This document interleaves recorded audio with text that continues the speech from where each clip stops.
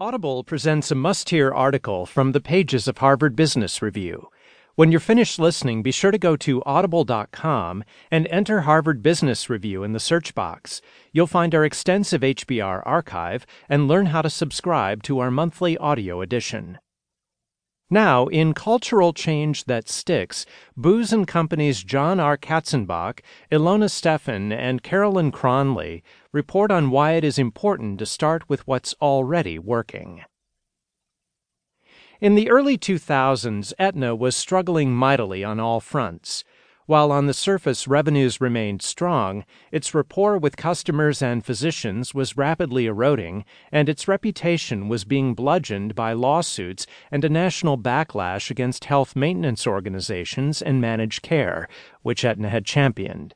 To boot, the company was losing roughly $1 million a day, thanks to cumbersome processes and enormous overhead, as well as unwise acquisitions. Many of the problems Aetna faced were attributed to its culture, especially its reverence for the company's 150-year history.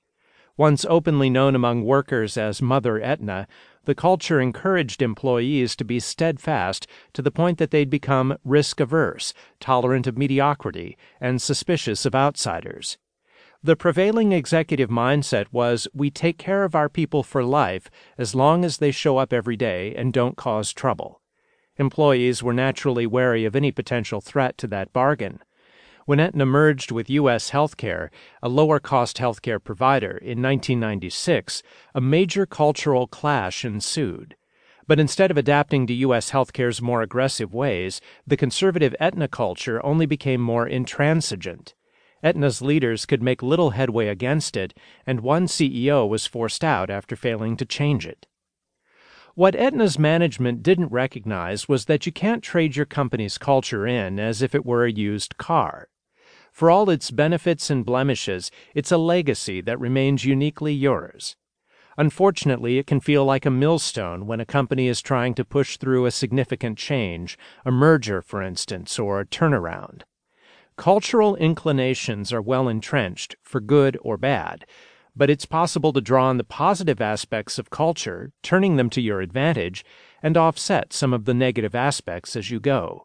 This approach makes change far easier to implement. In late 2000, John W. Rowe, M.D., became Aetna's fourth CEO in 5 years. Employees skeptically prepared for yet another exhausting effort to transform the company into an efficient growth engine. This time, however, they were in for a surprise.